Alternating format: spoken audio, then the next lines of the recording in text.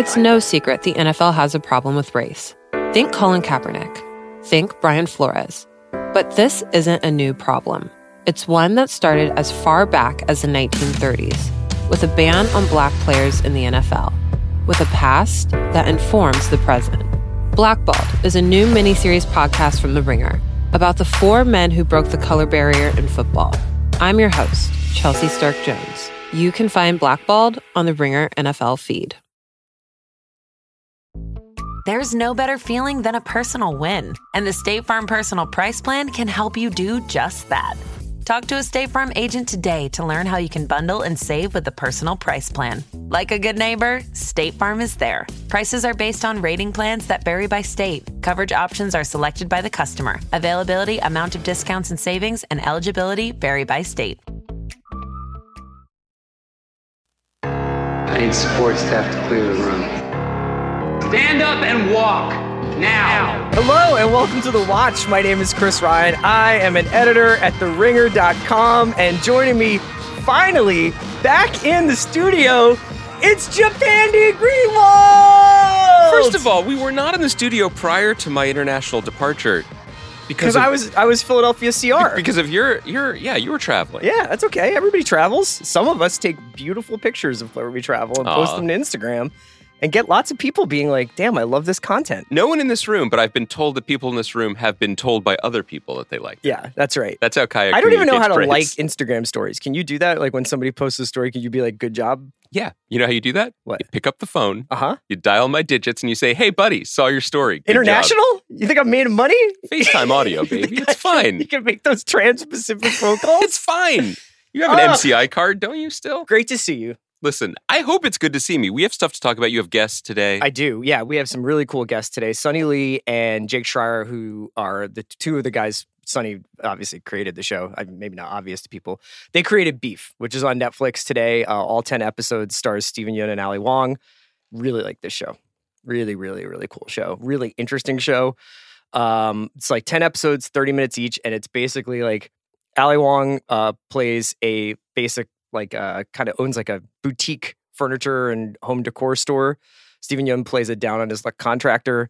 They have a road rage incident to start the series, and everything goes from there. But it's a great throw a cinder block in the pond and see all the ripple effects kind of black comedy, thriller, character study. It's really cool. I'm really excited to talk to Jake and Sonny about the show. That's later on in this episode. Other admin I thought I would mention. Please.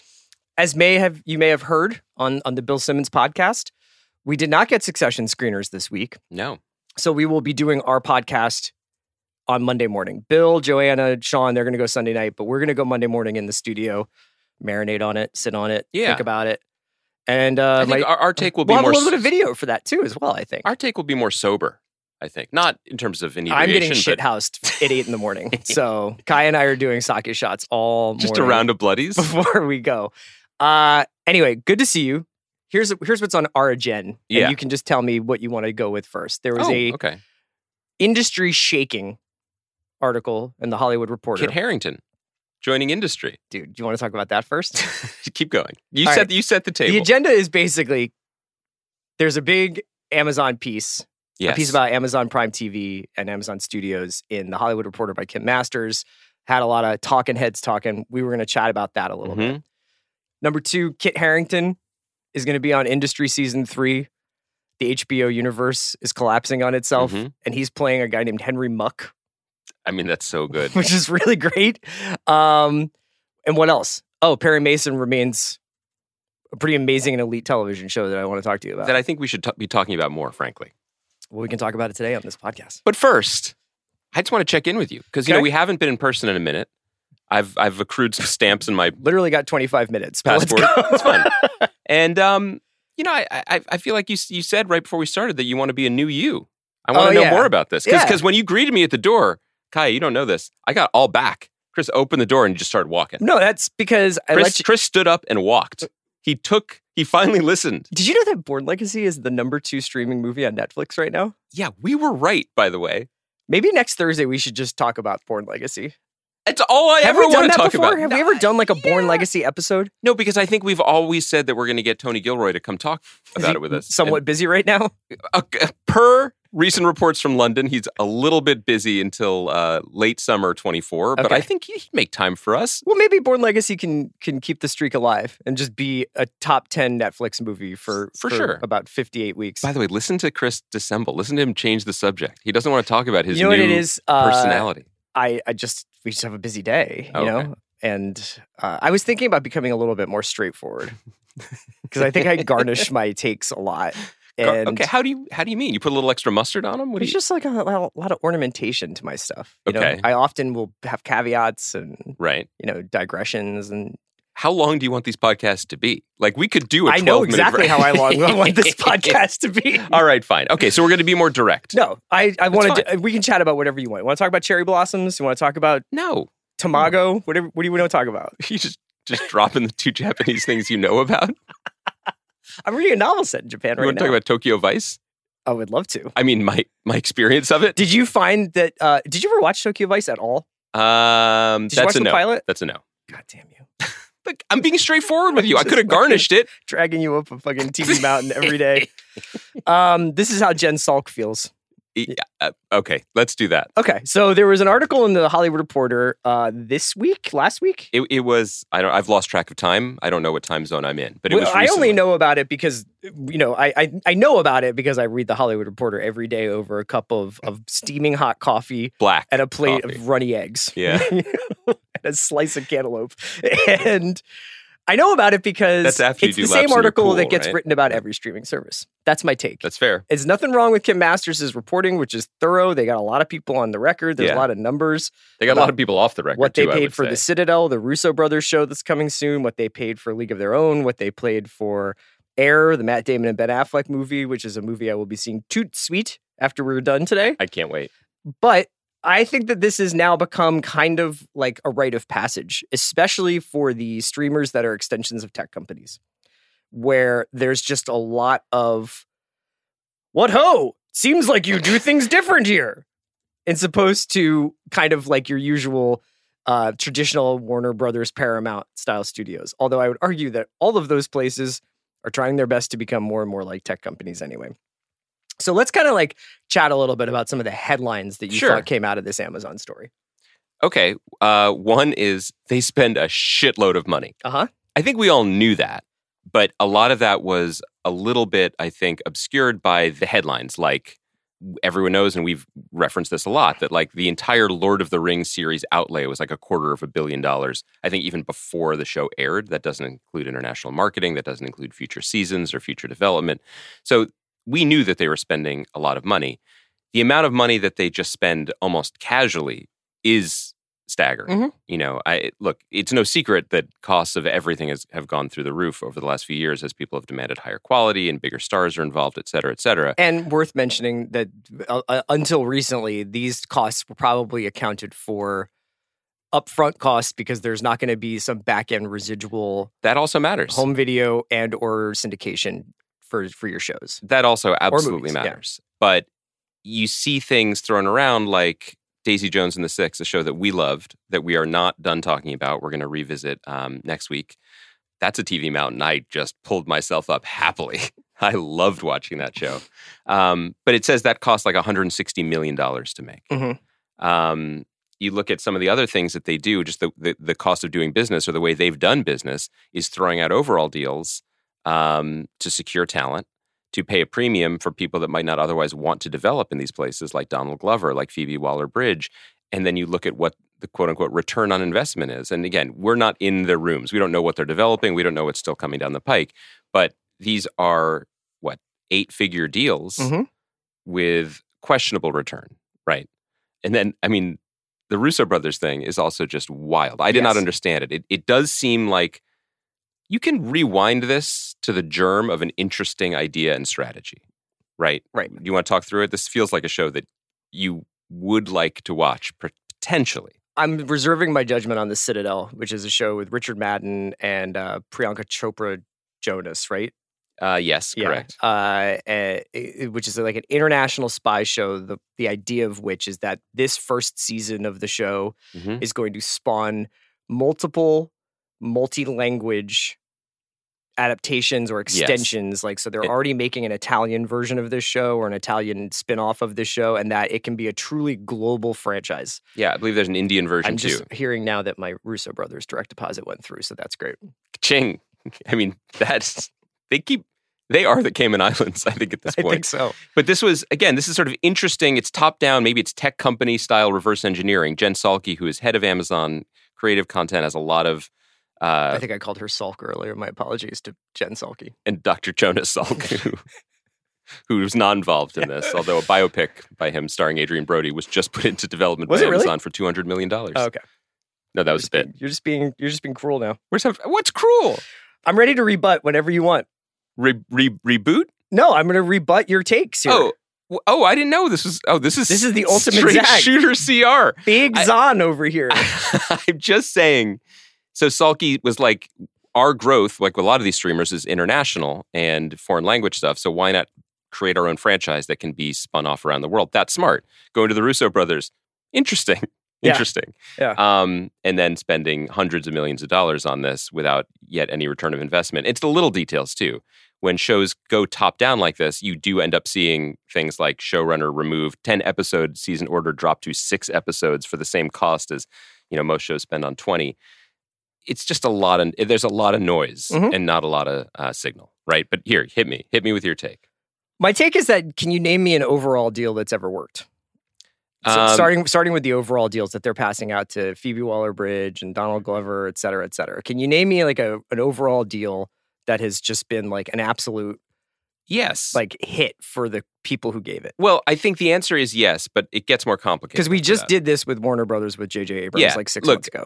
As a writer who hopes to one day get another overall deal, like, keep it coming. Yeah. Don't stop. This is great. I don't want to put you on the spot where you're just like, these are a waste of money. Yes, like tighten your purse strings, billionaires. No, I think there is a legitimate case to be made that the value, it's to say, this is the easiest one-to-one sports analogy we could ever do, because there's a case to be made that sometimes the value is not necessarily the production on the court. It is a sign of seriousness of intent. You bring someone into the fold, they bring other people into the fold. It announces things to the town or to other talent relationships. Like the Jets getting Aaron Rodgers. It's exactly. Well, the second part of it is like that, in the sense that the danger for a lot of these studios can come from the fact that a lot of the really rich mega deals are the Albert Pujols contracts, are the you've been incredible. So now I'm going to wildly balloon size overpay you for the back end of your career when you are less incentivized to be working at, this is unfair to Albert Pujols because that's just an age thing, but sorry, this is a terrible one-to-one analogy. It's also, it doesn't work. It's unfair to his pharmacist. hey, listen to CR. It's Friday. I don't know what's going on. Wow. I'm just hoping this one goes out into the ether and that Albert Pujols' lawyers skip this episode of The Watch. Do you think they're big listeners? What if? Finally, another sports analogy. Yeah, you never know. Look, the overall thing, that's just been the cost of doing business. I do think that the bigger conversation here, there's shocking stuff in this article. There's eye-popping stuff. There's stuff that feeds into writers' paranoia heading into what appears like an almost inevitable strike. But it does come down to a very strange moment that I think is hinged on a couple things. One is the tech takeover of TV, and how decisions get made and how blame is spread around and what role creativity or inspiration or randomness or luck has and all that. That's been debated and we'll continue to debate it. The other thing is all of these giant tech companies, which they are now, streaming services, desperately trying to pivot back to becoming TV channels. And I think one of the underappreciated drumbeats of this Amazon story is, look, they have shows that people watch, right? Like Jack Reacher, like Terminal List. Like, those work for them. People watch those shows. You don't have to say people. You can say Chris Ryan. The guy right across from me watches them. I also will say I love Daisy Jones. Yeah. I also will say that I love The English, which was on Amazon Prime Video. That like nobody else, it Swarm's not on another channel. Yeah. And they make The Boys. Yeah. Like, so it's very hard. I think maybe one of the struggles with articles like this, or the reason for articles like this, is you, just like with Amazon, where you can buy toilet paper and Cormac McCarthy novels, is you can't really put your arm around what the service is. You're just, why are you looking right at me when you say exactly what I do on a Thursday? Just buy Cormac McCarthy novels and household items. I mean, you're swaying me here. But So your takeaway is... I'm not trying to fuck with you. I'm really literally saying, like, tell me what in this article is different about any other article about any other streaming service, whether it's some people question whether or not they're relying too much on focus groups. Like, are you fucking kidding me? Like, people have been relying on focus groups since there's been people. Like, they always run this stuff through what, and it just so happens that Amazon's probably going through some proprietary kind of data analysis with this stuff. I'm sure it's frustrating to be making stuff in that environment. I bet it's frustrating to be making stuff in any environment, especially with all the economic and labor uncertainty facing the industry and everything like that. There was something weird about this piece, maybe because I was like, I don't know, Amazon seems to have like a pretty good hit rate ultimately. Yeah, I think a lot of this stuff also is coming bottom up, which is to say that a lot of creative people... And I don't mean commercial hit rate. I just mean like, that's a pretty good show. Yeah, they have a bunch of pretty good shows. I think that who's a lot of the stuff, if you read between the lines, is who's running this town. Yes. In capital letters. And a lot of creative people on the record in this piece, off the record in this piece, anecdotally in our lives, have had struggles working with this company. Mm-hmm. Not struggles like they haven't been well paid or their shows haven't been made, but in terms of interactions, in terms of development, encouragement, like mixed messages, et cetera, et cetera. And I think that increasingly there are two stories to be told, right? There are these companies that have so much money and could be doing anything. And then what does that mean? Yeah. And those are the Netflix, Amazons, Apples. And then there's FX and HBO as the places where people are like, they still know how to do things the old-fashioned way. And they're going through their own crises as they are being asked to become the other thing.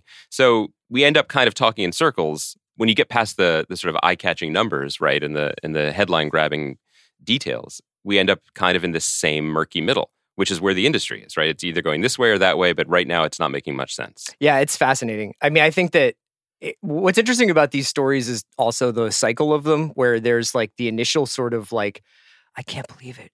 Finally, a home for creatives where we're paid what we deserve and nobody interferes with our product. And then after a couple of years, when people are like, how come these movies and TV shows are kind of shitty?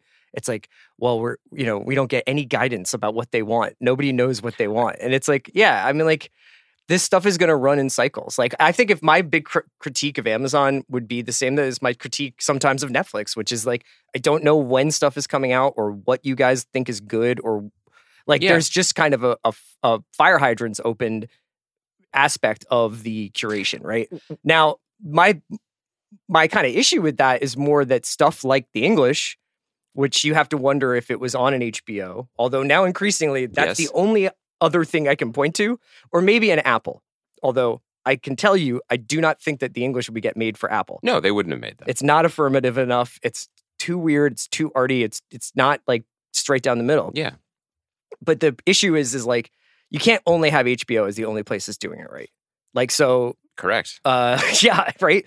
So it just turns into this thing where it's like, yeah, I guess this is the new reality where you're not going to get the, like, we're going to walk you up to the Emmy podium from development to finish. I think that your take on this is the most useful, honestly. I think you win this one. Kaya, are we doing this around the horn style? Give him some points to young Woody Page over here, because I think this is right. And I think you said the word exactly when you said curation. And I think that there's an element of our conversations that kind of do pine for an old school aesthetic curation for the stuff that comes to us, where the sense that there is someone, not just the creative person making the show, but there are creative people on the other side of the desk sculpting the larger conversation. And this is a strange leap, but another thing that happened this week when I was away was the legendary A&R record man Seymour Stein died. Oh, yeah.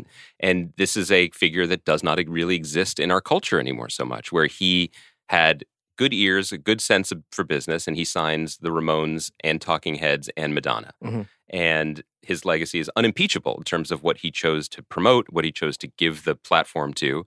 And you could kind of trust what Sire Records was, even though it didn't all sound the same. Mm-hmm. And we continually find ourselves lionizing people like a Casey or like a John Landgraf and his team at FX, who seem to at least be able to maintain some aspect of that.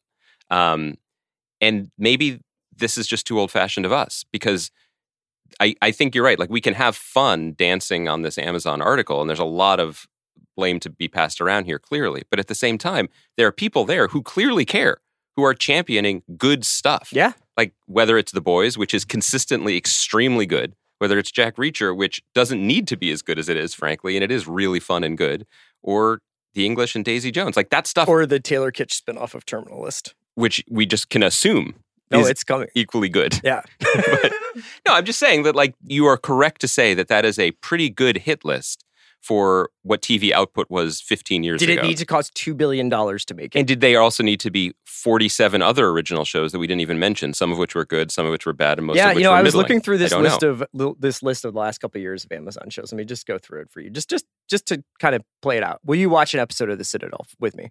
Oh, yeah. Okay. It's an international spy show, of course. Are you going to watch Rachel Weisz and Dead Ringers? Fuck yeah. That's another one that I'm like, yes. And that's, by the way, you could be like, Jen Salke doesn't know what she's doing, but she apparently was like, Rachel Weisz and Dead Ringers, take the checkbook. Right. Cool. Daisy Jones and the Six. Loved it. Loved it. Swarm.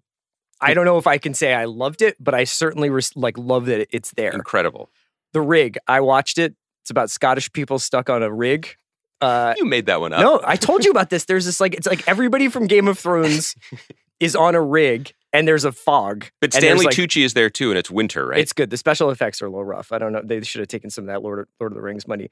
Devil's Hour. Some people dug it. That was the Peter Capaldi thing. Peripheral. Couldn't fuck with it. Lord of the Rings. That's an expensive show. Didn't mind it. Paper Girls. I respect the fact that it did. And Paper Girls might be an example of something where it's like, damn, the Golden Goose right there. That was like, it was like a layup. Paper Girls was good. And I think that with Paper Girls was good, like the show itself was good. I really like that show. I finished it. There you go. I feel really sorry for what happened to it. And that would be a whole argument to be made if we actually had the intel to be like, my sense of that show is with a more focused development team that knew what they were doing and championed what they championed and cared about it, that would have had better stewardship and gone on for multiple seasons as it was intended to. Okay. A good show that didn't work. Terminalist. You love it. Did you ever watch any of Terminalist? I mean, sometimes you just know your I just space. really love shows set in San Diego. My wife loved The Summer I Turned Pretty. Outer Range is a banger. Reacher is a banger. Wheel of Time Pass. I keep calling it Jack Reacher because that's the Tom Cruise movie. And I actually kind of enjoy the first few episodes of I Know What You Did Last Summer. Wow. Which before it got nuts. They also made Underground Railroad. They made The Wilds, which I enjoyed. You know, like that's like a pretty good list. You know what I mean? Kaya, Chris is angling for that free shipping through 2030. Chris is getting gift cards. It's unbelievable. Oh my God. Do you ever listen to this podcast on Prime Audio? Certainly not. Okay. Also, one last thing about Amazon. Yeah. I like the player. You like the X-ray thing. I like the UX of the Amazon. Now, I don't like the fact that it's like when you open up Amazon, I'm like carpal tunnel wristbands and Japanese crime novels. For what it's worth, what? I cannot find their programming. So yeah, I like the UX. I cannot find it. I didn't mean the UX of like the search or like anything like that. Do you know how many episodes of Daisy Jones and the Six I've watched? All of them. Do you know how many times the player suggests watching or continuing Daisy Jones? 0 times. Yes. But when you're actually watching the player itself, yeah, I don't find it buggy. I think it's like very intuitive to be able. I also love like for our purposes going forward or backwards. 10 seconds is really useful for like taking notes. The X-ray thing is convenient. If I'm like, I know that guy. The X-ray it's right thing, there. I'll say that like when I'm watching Perry Mason, which we'll talk about momentarily, I do pause it sometimes. And I'm like, tell me who that guy is. Do you say it to Siri? Who do you say it to? Well, no, I say it to Alexa. My young daughter. My daughter. Who is this character? My daughter Alexa. I talk to her constantly. Good. Let's switch to Perry Mason. Wow, this has really been invigorating. We should always do podcasts with you, A, like this, and B, with a hard cap. You know what I mean? We should be like NFL free agency. I love you, but like I just definitely want to get all of our stuff down. Right. No, I'm not. No, listen, the coffee's going down smooth. Let's keep it moving. Okay. Do you want to talk about Perry Mason now? Yeah, I do. All right. Yeah. Why is this show so fucking satisfying? Because it's TV. Because it's a TV show. You know who sat in that very seat and said the same thing to me as Big Waz? Big Waz agrees. You, me, and Big Waz are the Perry Hive. First of all, I'm so glad there's a third chair for AM to the PM because I was looking at our schedule for the next 12 months and it's going to be demanding. Yeah, but I think it would be cool if we launched a feed, declared it AM to the PM. Yeah. Kaya's the producer. We get new art and then we immediately go on hiatus. I would love that. I would love that. And we just put out like a really heartfelt statement to our fans. Is there a dormant Ringer feed that we could use? Like one that I'm sure. Let's find look. something. Let's look in the archives. Keeping it 1600? Yeah, do we still have that, right? I guess. I mean, we could just go right at the top of the charts with AM to the PM. That would be amazing. It's ironic that we talk about this because HBO, in the way we're talking about it, is still HBO, and that still has value, whatever that means to whoever's listening. And yet HBO has this show that seems to us to be, in many ways, the exemplar of this new age of let's class up the old stuff. Yes. Of let's give people something consistent. Middlebrow is not the right word. It's just not, satisfying. You know what it is? It's like done at a very high as degree. Like somewhere in Santa Monica or Culver City or wherever the HBO offices are, is there's like there's like few people in like a basement office. Yeah. And they have like Boardwalk Empire posters up. They sure do. And they just crank out like solid hour-long like genre dramas, you know? In the same way that some Marvel actors don't know which Spider-Man movie they're in, Hope Davis just shows up. Exactly. They're just like, Justin Kirk, while we have you. Yeah, you're great. Just do this now in a different suit. Here's the thing I wanted to ask you about this most recent, and we can, there's not really a ton to spoil about Perry Mason as yet. We're through 5 episodes now, right? Yeah. The thing that happened in the 5th episode is the really, really amazing piece of craftsmanship that I wanted to ask you about. Converting B plot to A plot. So essentially you could call it busy work. You could call it, give this person a lot, like a storyline or whatever. A lot of shows just do that. And then that's to take up innings, right? Like giving Juliet Rylance like her love affair that's happening, and you're like, okay, well, that's great. We get to know more about her. Her character, who has been kind of this like white knight in this show and is morally like sort of like spotless, is now doing something with some ambiguity and some regret. And Chris Chalk's character is getting the same thing opportunity. But you could say like, they're just kind of like stretching their arm here, and like I don't really know where this is going. And then in this episode, it becomes quite obvious that both of those plot lines are going to have a direct impact on the Gallardo case that's being tried and on Perry and on everything. And I just thought that the way that they fashioned that was like, this was the exact right episode to do that. Yeah. Because in the previous episode, I was like, this Della thing is just great. I love these two, but what the hell are we doing? Well, I mean, other than showcasing the insane production budget the show has, where they just go to a Palm Springs mansion for 2 scenes. Yes. I think this show is exceptionally well crafted. It's exceptionally well entertained. And I don't mind, as either an experienced TV viewer or someone who's usually dining on the richest ingredients, I'm like, I don't mind the scene where the 3 characters are walking down Olvera Street, which has been dressed to look like the 1930s. I don't mind it either. And Juliet Rylance and Chris Chalk, who are great, great, great actors, their job in that scene is to be like, oh yeah? Like that's what they do at work that day. Yeah. It's just kind of the engine of TV, but it's humming. It's humming, and I think the other thing that you're responding to is a lot of the shows that are, auteurist fits of fancy or flights of genius, so I'm mixing up the metaphors, you can feel incredible inspiration, but not necessarily tied into the workmanlike production of a television show. And for whatever happened behind the scenes during the making of this season of Perry Mason, it does feel like everything was integrated into a whole, that there was a plan and they're enacting the plan. And I know that nothing goes that smoothly. There are probably people who are flown in and triage and things were stitched together in editing, whatever. But that's TV and it works. Yeah. I made the very strange choice on my Trans-Pacific flight to eat a gourmet meal to watch the film The Menu.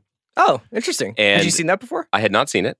And I wish I had just an hour with you. I'd love to just hear what you have to say. We should do stuff. a podcast maybe once or twice a week. I'll see if Kai is free. She's pretty busy with AM to the PM.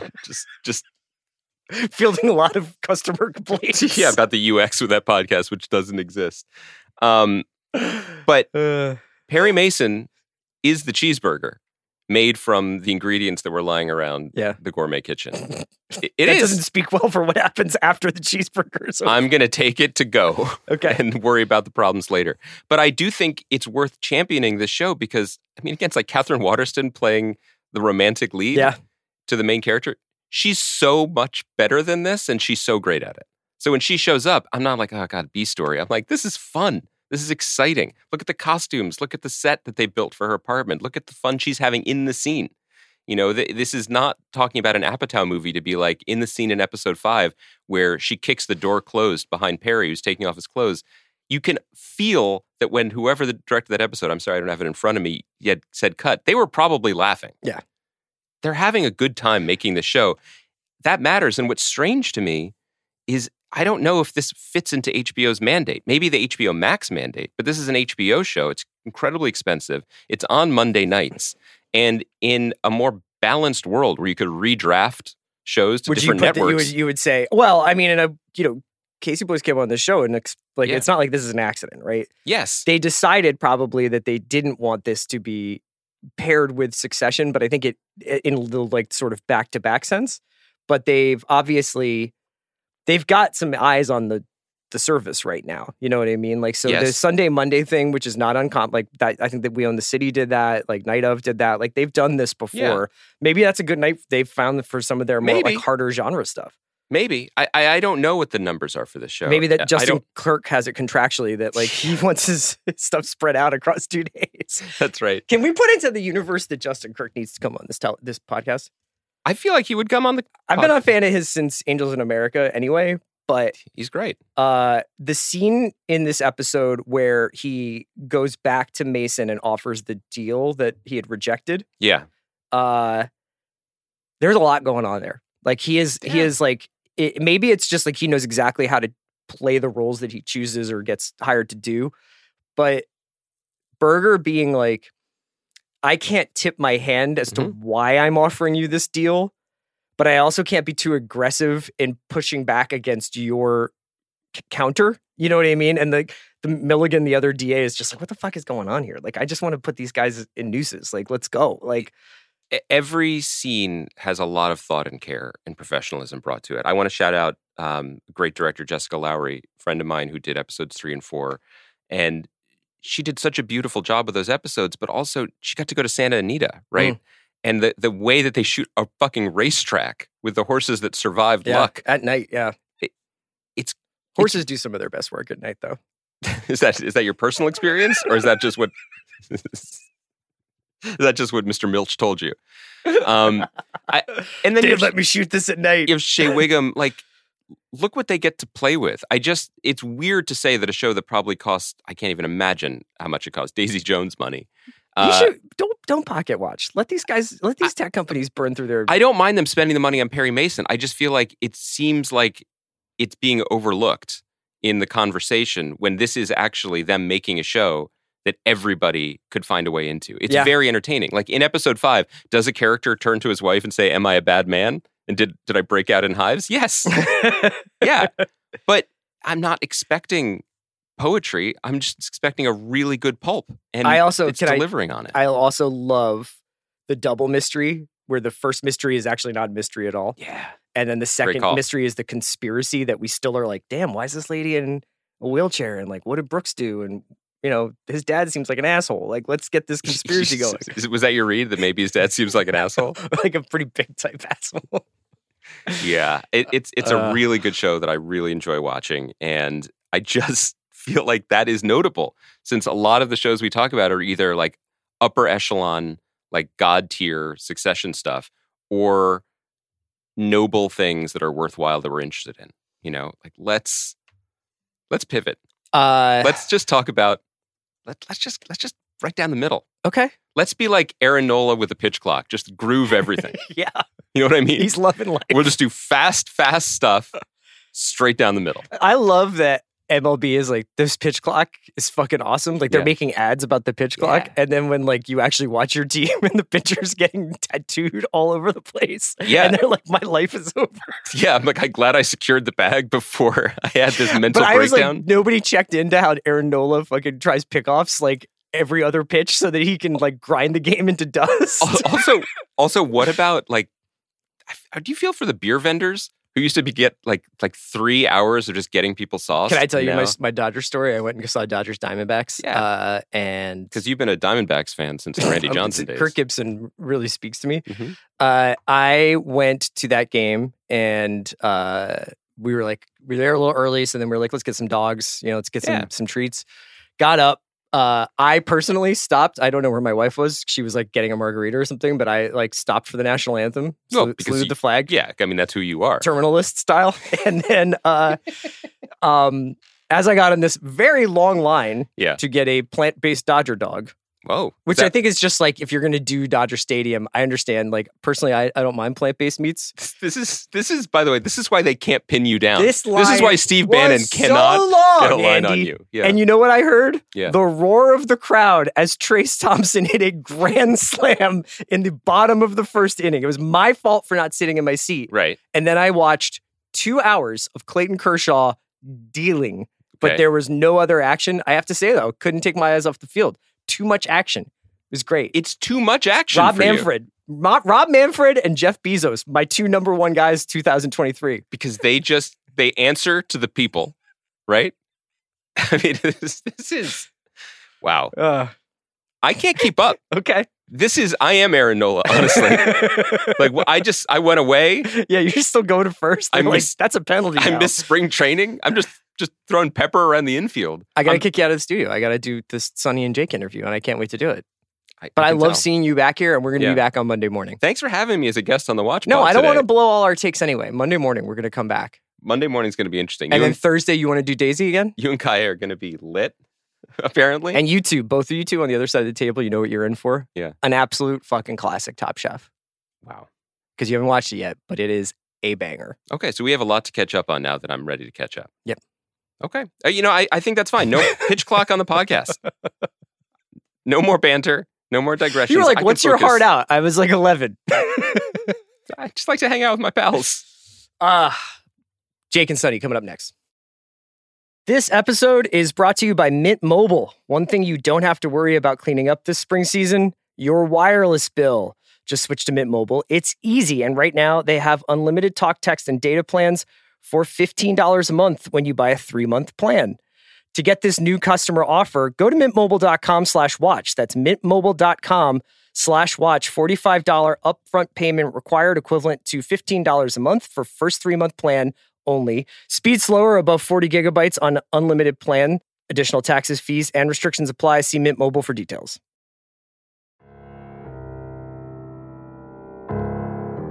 Okay, we're about to get into my interview with Sonny Lee and Jake Schreier. Sonny is the creator of and largely the writer of Beef, and Jake directed 6 of the 10 episodes. Jake Schreier, you might know, he directed Paper Towns several years ago as a feature, and then has done some great work on TV since then, especially on Lodge 49. Sonny is a TV veteran. He's worked on Tuca and Birdie, on Two Broke Girls, on It's Always Sunny in Philadelphia. And this is just a really, really interesting show. It's not unlike a 90s from hell thriller meets a Coen Brothers black comedy meets a treatise on class meets a nearly psychedelic one-on-one battle between these two very, very screwed up people. Those people are played by Stephen Yeun and Ali Wong, who give powerhouse performances at the center of Beef. It's a really interesting show. It's about 10. It is 10 episodes. I don't think it's about 10 episodes, and each episode's around half an hour. So I highly encourage you to check it out, and I really enjoyed my chat with Sonny and Jake, so let's get into it. Sonny, Jake, thank you so much for joining me. I love the show. I'm so excited to talk to you about it. But Sonny, I know that I've read already the sort of origin story for the show and the incident, but I thought for our listeners we could talk through it. This road rage incident that's kind of like the Proustian moment for you here. Yeah, it was similar to the show in the sense that there was a white SUV involved. It was a BMW though, not a Benz. And I was coming home from work. It was in Hollywood, getting on the 10, and I'm on my phone. It was my fault. And light turns green and didn't go right away. He starts like honking like crazy, pulls over to the side, rolls down his window, starts just cursing at me, and drives off. And, I wasn't having a particularly bad day, but on that day, for some reason, I was just like, I'm going to follow you. And I really didn't have a plan, but, I think I justified it in my mind, like, I'm just going to commute home. Yeah. And if he happens to be in front of me and feeling a little scared, great. Yeah. But that day we were going the exact same direction for miles, all the way to 4th Street in Santa Monica, like through 45 minutes of traffic. And so I'm sure in his head, he was like, oh, this maniac is following me through all of Los Angeles. And so that kind of made me chuckle. Yeah. And did you like make a voice note about it, or like did it immediately start to germinate with you as like something that could be a story? Well, it ended in I've been advised not to tell the full, but I think it's fun enough to share. Where by like your lawyers? No, it's just like I know it makes me come across a certain way. Like I'm like, like the characters in our show do some like horrible things, and so I don't want to condone this behavior. But like we got off 4th Street, and he's like trying to like lose me, and I'm like, well, I'm pot committed now. So, yeah. And he stopped in the middle of the street and started, he was on the phone. He gets out of his car. He's on the phone with the police and trying to get my license plate, but I don't have one on the front because I find it aesthetically displeasing. And and so what I did was I rolled. Yeah, this is perfect. Yeah, am my phone blowing up? Is that the FBI? Yeah. And so I rolled down the window and I put on sunglasses and I like pointed 2 fingers towards my eyes and then at him, which I've never done before in my life. Clint Eastwood? What's happening? Yeah, it was weird. And then I reversed out of there like so fast and smooth. And the reason I'm sharing the full story is because, I left there feeling quite alive. Yeah. I was like, that was awesome. And I told that story to every single person that would hear me for like the next like 2 months. And so that's when I knew that there was something there. Was just like, I couldn't stop like talking about how like great that felt. Right. And, a couple people are like, you okay? Yeah. But that's what really sparked it. And one of those people that I told that story to was Ravi Nandan at A24, who I had known for many years, and we hadn't caught up in a minute. And I was just like talking to him about the story and like how we were also like trapped in our subjective views of reality. And he's like, you should explore that. Yeah. There's something there. And it really was his encouragement that made me dive in further. I don't want to turn this episode into the SNL skit, The Californians, where we just talk about different streets in California, but I'm going to do that for a second. I have a theory that I want to bounce off you guys. That there was that moment right after like peak pandemic when restaurants started kind of like doing to go and stuff like that. And that is what broke reality for me with Los Angeles traffic, because for a brief moment, I saw what could be. And I saw the version of LA that's like in the Joan Didion White Album where she's like, I went from Franklin Hills to Santa Monica in 9 minutes. And I was like, what? Yeah. And this is now that we're all back out in the streets and stuff, I can't do it. No. I like every single time when I'm stuck on Santa Monica or wherever I am, like there's some like edge to it that is now, it's different than it was before. Before it was 100%. Just like, this is mind numbing. I'm listening to a podcast, but I got to go to work. And now I'm like, no, I know it only takes 9 minutes to get to Pasadena. People tasted freedom. Everybody here is just. And wasn't there data that like there were even more, despite there being no traffic, there were like car accidents were up? Yeah. Well, because people were doing like 103 miles per hour. Yeah. Like people were like, they tasted that freedom and now they're like, oh. Yeah, that makes a lot of sense. I think that checks out because people seem much angrier, once things open back up. Do you think that this is a story? Let's just say that do you think that this is like almost weirdly a post-pandemic story? That there's something about everything that's happened over the last few years, maybe even the last 6 or 7 years, with like the real invasive nature of social media and the way it's changed? Because I have a follow-up question to this, but I was curious whether you felt like this is an era-specific story for you. I've been seeing reactions online that say that, and it certainly wasn't by design, intentionally, right. But it probably is because, everyone involved, we were just trying to write something honest to how we all feel right now. And we all exist in a post-pandemic world. And so I think we must have been tapping into something that's in the air and that's coming across. But but I will say that I think even pre-pandemic, it's not like these things didn't exist. Yeah. It's just everything's kind of cranked up to 11 now. Jake, I was watching I've been watching Perry Mason this season. Andy and I were just talking about how much we love this season. And one of the things that's cool about it is because of the era it's set in, I think a lot of the scene mechanics where it's like this person has to go across the street to go talk to somebody actually makes sense in the era that it's being set. Whereas like, say like there are episodes of like Ozark where it's like, you didn't really have to drive around the lake to talk to this guy. Like you could have just texted him or whatever. Yeah. One of the things I love, and you directed 6 episodes, correct, of the season? One of the things I love about Beef is the integration of all the like tech, whether it's like Nextdoor or DMs or Ring cameras and all this stuff. How do you bring that stuff to life filmmaking wise? Because that's probably like last 4 years of reality, you know, like 2017, 2010.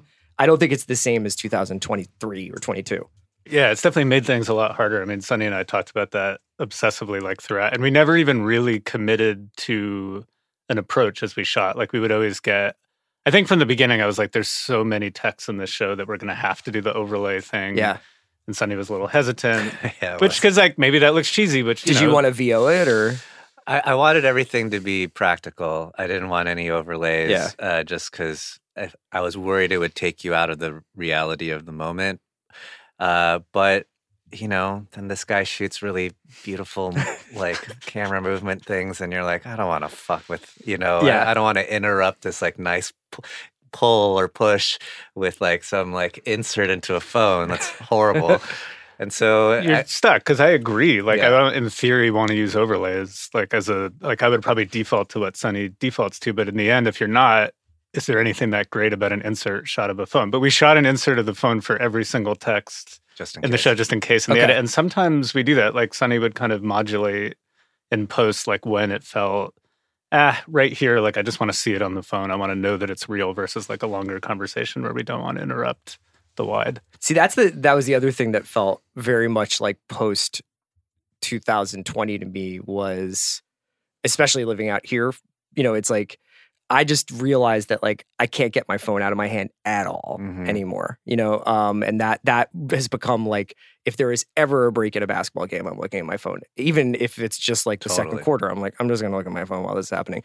And it's kind of amazing how in Beef, you know, like I think Danny has like a little bit of a sort of different relationship to his phone than Amy does. But one of the things I thought must have been challenging in making it was a majority of this series, Amy and Danny are not in the same place, right? But they are locked in a cage together psychologically. And the way that they are is usually through these various forms of communication, which is not so much of a question as it is like how did you guys talk about that? Was that something that you were sort of aware of, that this is in some ways a two-hander where the two hands are only together for what, like 20% of the show, right? Yeah. That was a lot of the writer's room time was just discussing really the chord progression of the season, you know? Like this analogy that we like to come up with in the room was, you know, there's only like 6 pleasing chord progressions to the modern ear. It's like DAG, go. And funny enough, machine learning algorithm that was fed like thousands of pieces of like human literature found that there's only 6 ways that we tell stories. And they're all different versions of rises and falls. And so you have this standard chord progression like G, E minor, C, D, G, which is, when you break it down, G is a status quo, E minor is a fall, C, D is a rise back to your status quo G. Right. And that is literally like Hero's Journey 3-act structure that we're obsessed with. And so, but that's like a, you know, standard top 40 hit. How do you make something that's I'm not saying we made the Beatles, but like, how did the Beatles do it? It's like you fuck with that chord progression. And so then instead of that, you do G, E minor, G, E minor, G, E minor, and create that longing and only give the audience C, D, G at the very end. Right. And so that's kind of what we're doing with the Danny Amy. Like, I know when they're in a scene together, it's electric, but why constantly do C, D, G over and over? Create a little bit of tension, a little bit of longing for that with going back and forth without giving the audience what they want. Yeah. So that was a lot of the writing, but then I think in post we found that like, oh, there's some times where you kind of at least want to keep them somehow connected even though they're not in the same space. Yeah. It's like a proxy war between them. You know what I mean? Because like they're sending out their kind of different emissaries and they're doing all this like espionage against one another. Well, but there is those meeting points. Yeah, and there's all these like kind of really subtle pieces in the writing that's so fun as a filmmaker, because you can, like on a filmmaking level, we would try, especially in like episode 2, like there's a whole sequence where we're constantly like balancing their eye lines across space, even though they're not looking at each other, which is sort of like theoretically drawing them together by the end of the episode. Awesome. So it's always like, I mean, I thought it was going to be very obvious, and then no one notices it. No one, except for one person on YouTube noticed it. I'll take it. Yeah, I'll take it. But yeah, like in the gallery and the club, like they're always looking. They're kind of like matched frames across space, and we would try to like always like really frame. We did a lot of like unbalanced coverage, so that normally, like in a dialogue scene, like classic approach is like whatever distance you are from one character, you should be from the other character. Okay. It's what cuts the easiest.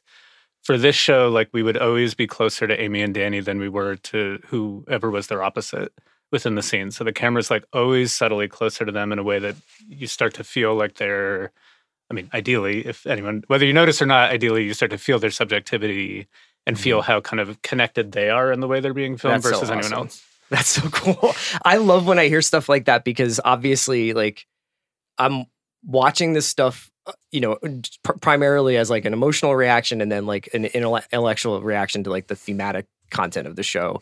And then on a sort of more deeper level, I do think that there are filmmaking decisions that get made like that. And hearing you say that, I'm like, you never escape either of those two characters' POV. Like everybody else actually feels a little bit at an arm's distance throughout the show.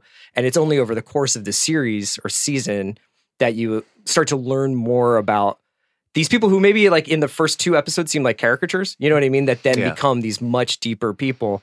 So I guess that segues well into this sort of thing I wanted to ask you about, which is the show starts on such an intense note, right? Like that first episode is like your adrenaline is going watching this whole sequence take place.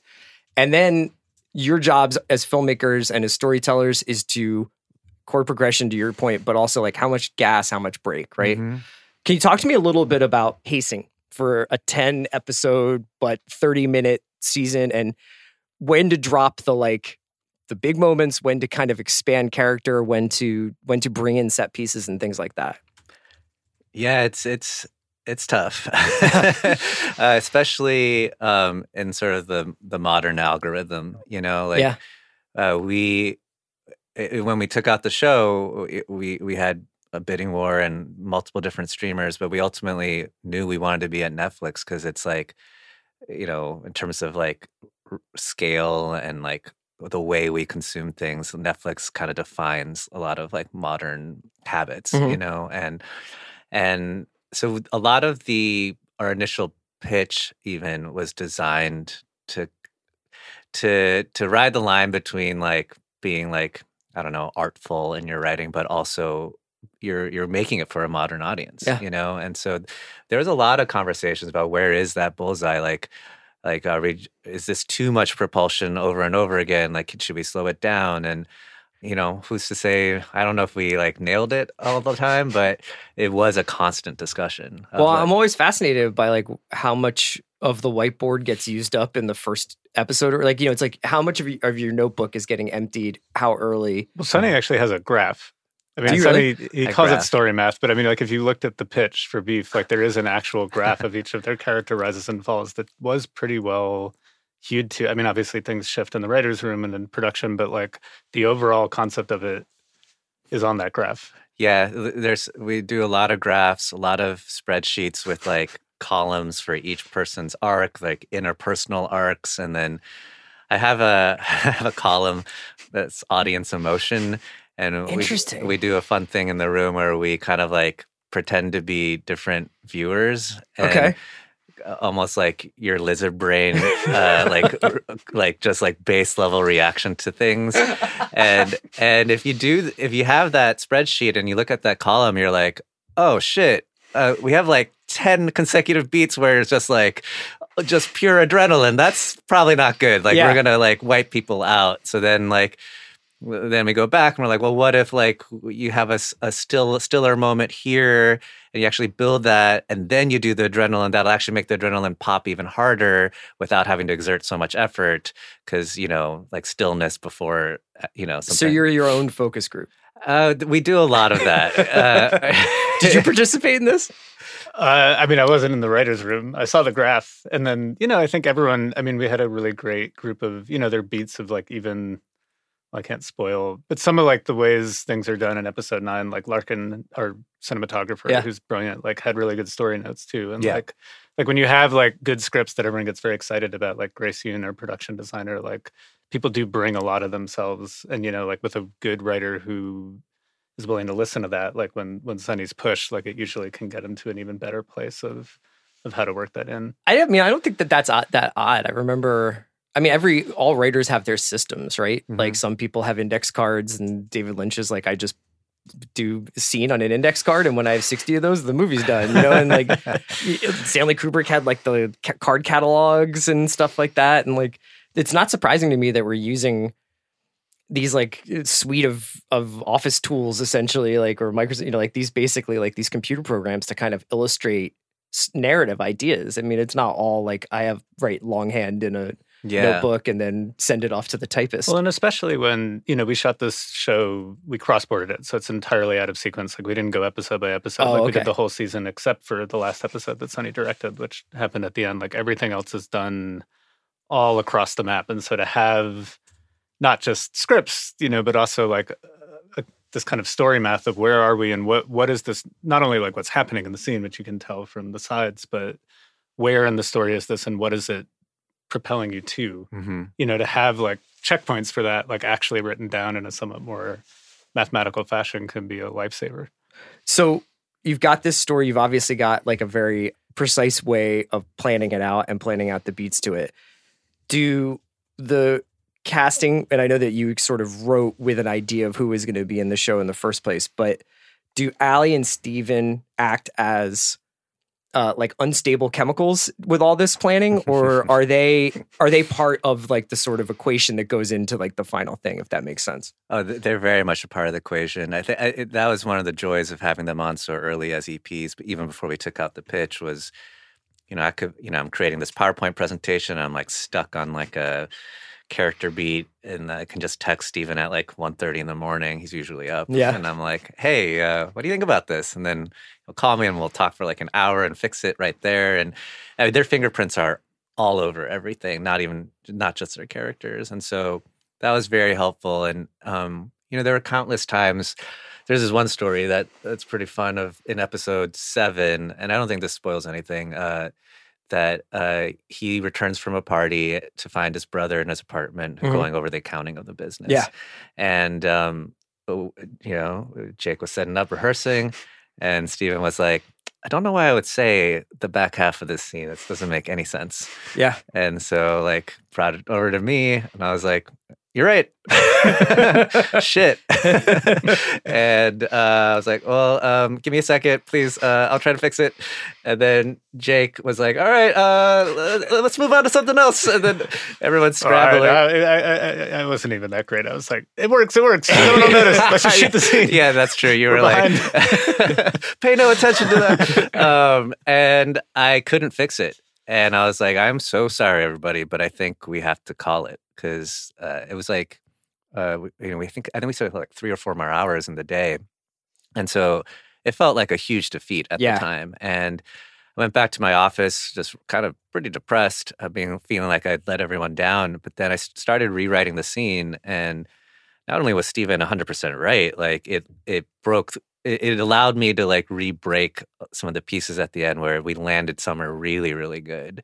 And he just has such an incredible knack for like this, like, I don't know, truth radar. Yeah. And anything at all false, he'll call out. And so, thanks to him, we redid that scene, and it's one of my favorite scenes in that episode. He's I don't like. I try not to be like super hyperbolic about this. I can only imagine what it's like to look through the monitor when he's doing what he's doing in this show. But like, is he fucking Serpico? Like, what's like? He's like, like the iceberg there, where you're like, I can see what you're doing, and then there's so much more behind your eyes and in your like gestures. And this guy is carrying around so much pain and so much anger, and yet that doesn't have to be said. You just know it the second you see him. And what's it like on set? Yeah, I mean, it's what Sonny said. He just refuses to be false, and so it's just a kind of, I think like as a director, you know, and especially like doing the kind of filmmaking that we both love, where, you know, it's a little more like precise and planned, and you have to hit marks and you have to do some of those things, you know, but then what you also want as an actor, it's like, I can hit those marks. You know, like when we had that conversation, it was like, oh, you want me to hit some beats? I can hit beats. Like, okay, all right. But in between that, like, you're not going to get the same thing every time. And he's going to bring something that you never would have expected to it. And so if you can marry those two things, like precision with this level of kind of commitment and truth and reality that isn't, because you don't actually want, I mean, I don't know, Sonny maybe feels differently. Like, I think you don't want what's just in your head. Like, you have a vision of the thing going in, but it's not. That's good. Yeah, that's fascinating. I mean, like, I'm fascinated by the idea of like, you must be a very protective father when it comes to this, but then there's also like the light's wrong, or today this didn't show up or whatever, and letting that be whatever it's going to be. Yeah, I think it's a balance between both. And that's what's great about the squad that we had on this is I am pretty particular about what's in my head, but then there's so much magic in also like executing and new things being discovered. And what Steven does really well too, he's on like some like Michael Jordan, Kobe shit where like in this scene, so he's doing all of that, everything you're saying, but then he can also be guiding the other performer towards the thing that he knows that the scene needs to be. So we're just sitting at the monitor being like, are you watching this? Like, he's literally like guiding other performances to. Do you mean like emotionally, like kind of like just sort of egging this person towards whatever he needs it from them? Emotionally, even like slightly like tweaking the dialogue in the moment to kind of nudge a reaction, more of a reaction from his scene partner. Is there a scene in particular that you're thinking of? Oh, I mean, like, I'd say a lot of scenes with Young, who plays Paul. Also, a lot of scenes with Rec and Santino, yes. Bobby and Michael, because they're so comedic. And I don't want to detract from them as performers either, because they're incredible. But especially with Rec and Santino, they're coming in just for like kind of like the middle part of the show, and like Jake said, it's so heavily cross-bordered. They may not know like what this means for like the whole season arc. Yeah. And just constantly in those scenes, Steven's like, they're fairly comedic, but then he's like nudging them towards like, so that the scene ultimately is about Danny feeling aggrieved or not seen, or about like, really like bringing out the Isaac factor of the scene a little bit more. I mean, it's really, and I asked Steven, I was like, are you consciously doing that? And he was like, not really, but like in hindsight, he says he can see it. Right. But that is like, after he's like looking at his highlight tapes, he's like, yeah, sure. Yeah. So I think it's just like intuitive for him in the same way, like, all-star basketball players just like they're not like consciously like the A to B to C leading like, the flow of the game, but they just intuitively know the flow of the game so well. Right. There's like the Chris Pauls who are like, I know exactly where to give you the ball. Yeah. And then there are the guys who are like more like, somehow I just knew that I was going to pocket pass to you, and then everything popped off. Yeah. One of the things that we do, not only on this pod, but on Big Pick and a couple of the things that we do here, is we're constantly having this kind of conversation about the push and pull of like, what's a movie and what's a TV show, and was this written as a feature and then changed into a TV show, or was this a feature that should have been a TV show because it could have been expanded? And I was going to ask you a pretty boilerplate question about influences going into this, both filmmaking wise and tonally. But I thought we could have a broader conversation about, I mean, was this always going to be a series in your mind? Okay. Yeah. And is it a series that was shot in any way differently than you would have shot, say, a feature? Well, it would have been nice to have a little more time. Yeah, I mean, more time, honey. Less page count every day. Yeah, I think that, that's really the only thing, is that just for whatever reason, the way kind of tradition and economics have worked out, like series are expected to be shot much faster than features are, which is not for any real reason or content. I think though that, again, we're very lucky with, Larkin is incredible and incredibly fast, and Grace's design, Helen's costumes, like there's a lot of the show that I am as proud of as I could imagine being as proud of a feature. It's just maybe not like I think both of us feel like if I had another hour, or if I had another day on something, a few more days. The show would not exist without the Jake Larkin combo. They're the fastest alive, but like still operating at such a high level. I mean, there was one day when we were shooting at Veronica's house, the Orange County house. That was like a 8-page day, I want to say. Something like that. Which, like, look, other shows do that, but like we're trying to do it on a level where like it feels like more purposeful filmmaking. And then, what you also need is you need a showrunner who, like the way that I shoot, you're not getting a lot of options in the edit because it has to, like, you have to commit. Like the trade-off for the time is like, okay. You basically shoot. You're cutting in camera almost. Yeah, exactly. Like we can do good shots, but these are the shots. Like, are you good with it? And Sonny and I would talk a lot at the monitor, and I'd try to make sure he was cognizant of that. Every now in the edit, he'd be like, "Where's this?" And I'm like, "Do you remember how much we had to do?" I was like, "Oh yeah, no, all right, sorry." I guess I asked this question because you're wearing a Letterboxd hat. I'm sure like you're like a huge filmmaking fan, and there are parts of it where like the Santino. The duo that comes in as like these kinds of like that's very like to me like very Raising Arizona, and it's kind of got like this great black comedy energy throughout it, which is I think a genre that movies have largely stepped away from. You know, I think it's been hard for films to be like comedies alone are difficult to release, much less black comedies. Yeah. I was just wondering how difficult it is to synthesize cinematic influences or maybe conversations that you guys may have had about like movies or stories that you think pertain to this one, and then translate into we got to do 8 pages a day or however many pages a day. Yeah, there were a lot of early conversations with Jake where I'd be like, Punch Drunk Love and like Fargo. Like we gotta be on that level. And Jake's like, cool. Do you know how many pages they shot today? Yeah, it's not fair. It's like, you ever seen Lawrence of Arabia? I just want a little bit of that. You're like, oh, sure. I mean, I think, it's almost like weird to talk about the references because it's hard not to sound pretend. It's like, I know. We do this whole thing where it's called director bullshit, where it's like somebody is making, like whether it's a Star Wars or a Marvel or a DC thing, but they're like, but it's actually like the conformist, and we're like, but I love it though. Like it's still the lifeblood of it. But I think like honestly, like we really didn't, and maybe it's just because I tend to not really like to direct from reference. Like we talk. Sonny and I mean, we've been friends for years, and we talk about those movies even when we're not making a show. And I mean, we obviously love PTA and Punch Drunk and Spike. We talked a lot about like the PTA Spike divide of like how LA is shot and how it's seen. But when it actually comes time to make it, like we don't have those references on set. Sure. And we don't really end up talking about it in that way. It's like you kind of form a unit between Larkin and Grace and Sonny and I of like what our language is. Like you kind of figure it out as you go, and then like that really becomes your language, because it's just too weird to be stepping outside of that or holding it up to something like looking at a laptop on set of something someone else made. And again, we just really didn't have time to even talk about anything. We were just like go.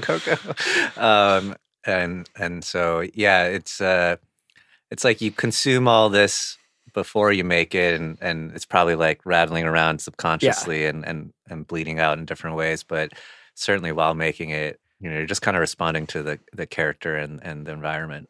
In some ways, the genre or maybe the reference that I love the most is that this is such a distinct like Los Angeles show, but like a greater Los Angeles show. Like I do want to bring up, I did because I know that I always wanted to be on one of the Heat recap podcasts. So I had at some point midway through the show, I started telling Steven that we were making dumb Heat. And he made a little meme. I made a little poster. Yeah. He photoshopped their faces onto the Heat What's the poster. coffee shop? Kate Manalini's? Is that the Manalini's? It's not there anymore. Yeah, it's I know. gone. You guys should have just rebuilt it. Yeah. But there's this awesome thing where it's like, a lot of the Amy stuff's Calabasas, and then Danny's stuff is in these like various. Where's like that actually his stuff set in the show? In the show, it's set in Reseda. Okay. And I think we shot a lot in like Chatsworth and Canoga Park. Okay. Stuff. Yeah, and it's like I'm a transplant. I don't really spend a lot of time in Calabasas or Reseda, and it's awesome because like you drive around the city. And you'll like go past an exit, and you're like, the person who lives off this exit thinks where I live is like fucking Nowheresville, and like never goes there. It's like so funny how when you talk to people in Los Angeles, like Kaya and I worked together for years. She lives on the west side. I live on the east side. She's come to the east side like 3 times in the time that I've known her. And it's like, it's just such a weird canvas to paint on because you can make it any reality that you want. Mm-hmm. Yeah. I mean, largely it was because I had just moved to Calabasas when I started. Amy's house is actually 4 houses down from Sunny's house. Yeah, the first day of shooting, we shot, it was the 105 cold open with the bicycling, and that was the street right behind mine. So I just like woke up, walked out of my house, and I was like, I could get used to this. This is pretty nice. Thank you, Gavin Newsom. But I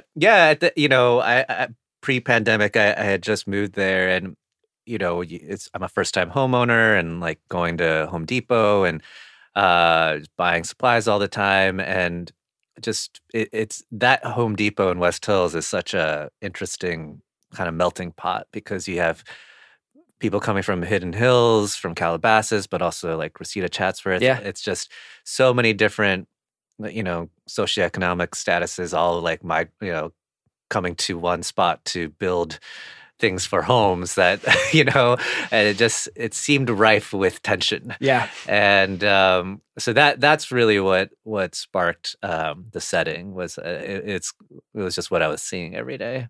And did you want to shoot it in a different way than you had seen before? Maybe was there elements that you wanted to avoid in the way you depicted California? It's a good question. Again, it's like the kind of thing I wish we had had time to. Yeah. Because I'm like, I he just wanted doesn't to shoot like it. the color green. So well, that's true. I tried to keep. Neither does California. Yeah.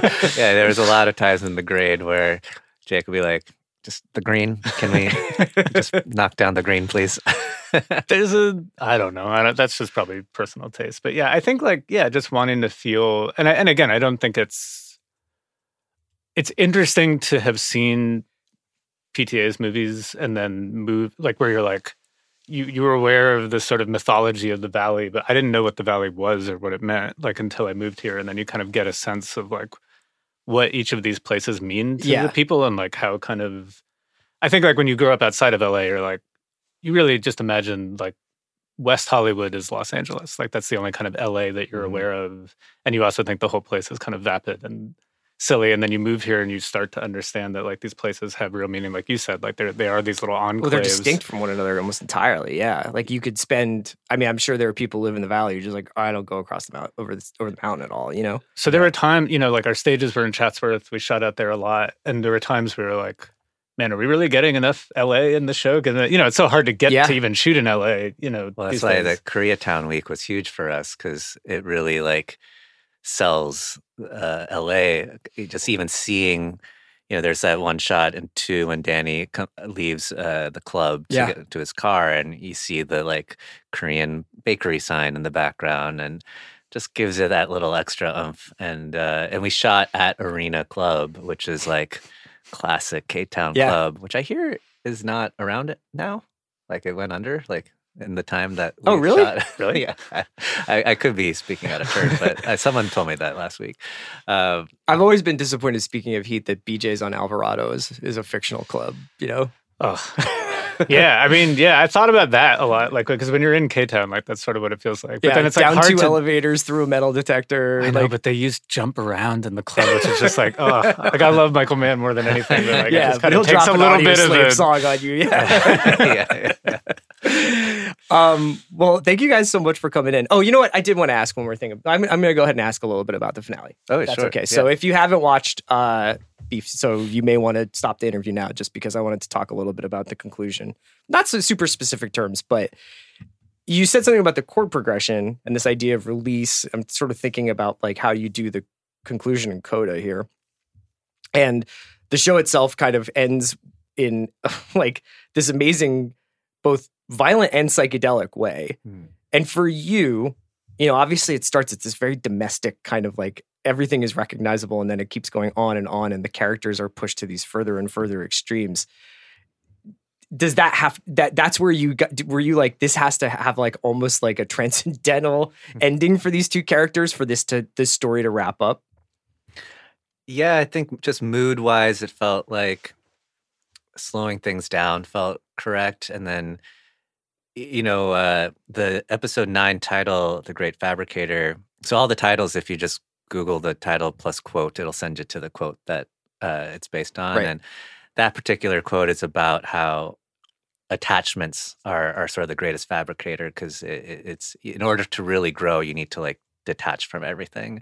And I think for these two characters, the only way for them to do that is to be trapped in the middle of nowhere.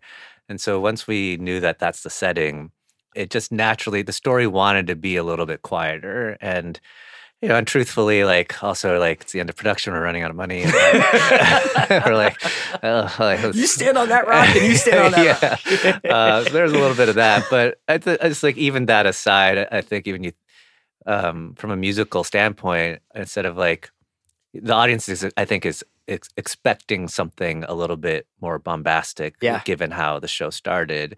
And so there's something, I think, interesting that makes at least me as a viewer want to lean in when it's suddenly all of a sudden so quiet and tonally very different from it's almost a Western at the end, like it's kind of neat. Yeah. It wasn't fun for the actors, but there was so much poison oak and snakes, but guys, thank you so much for coming in today. Congratulations on the work. Congratulations on Thunderbolts, and I can't wait to see what you guys do next. Thank you Thanks for having us.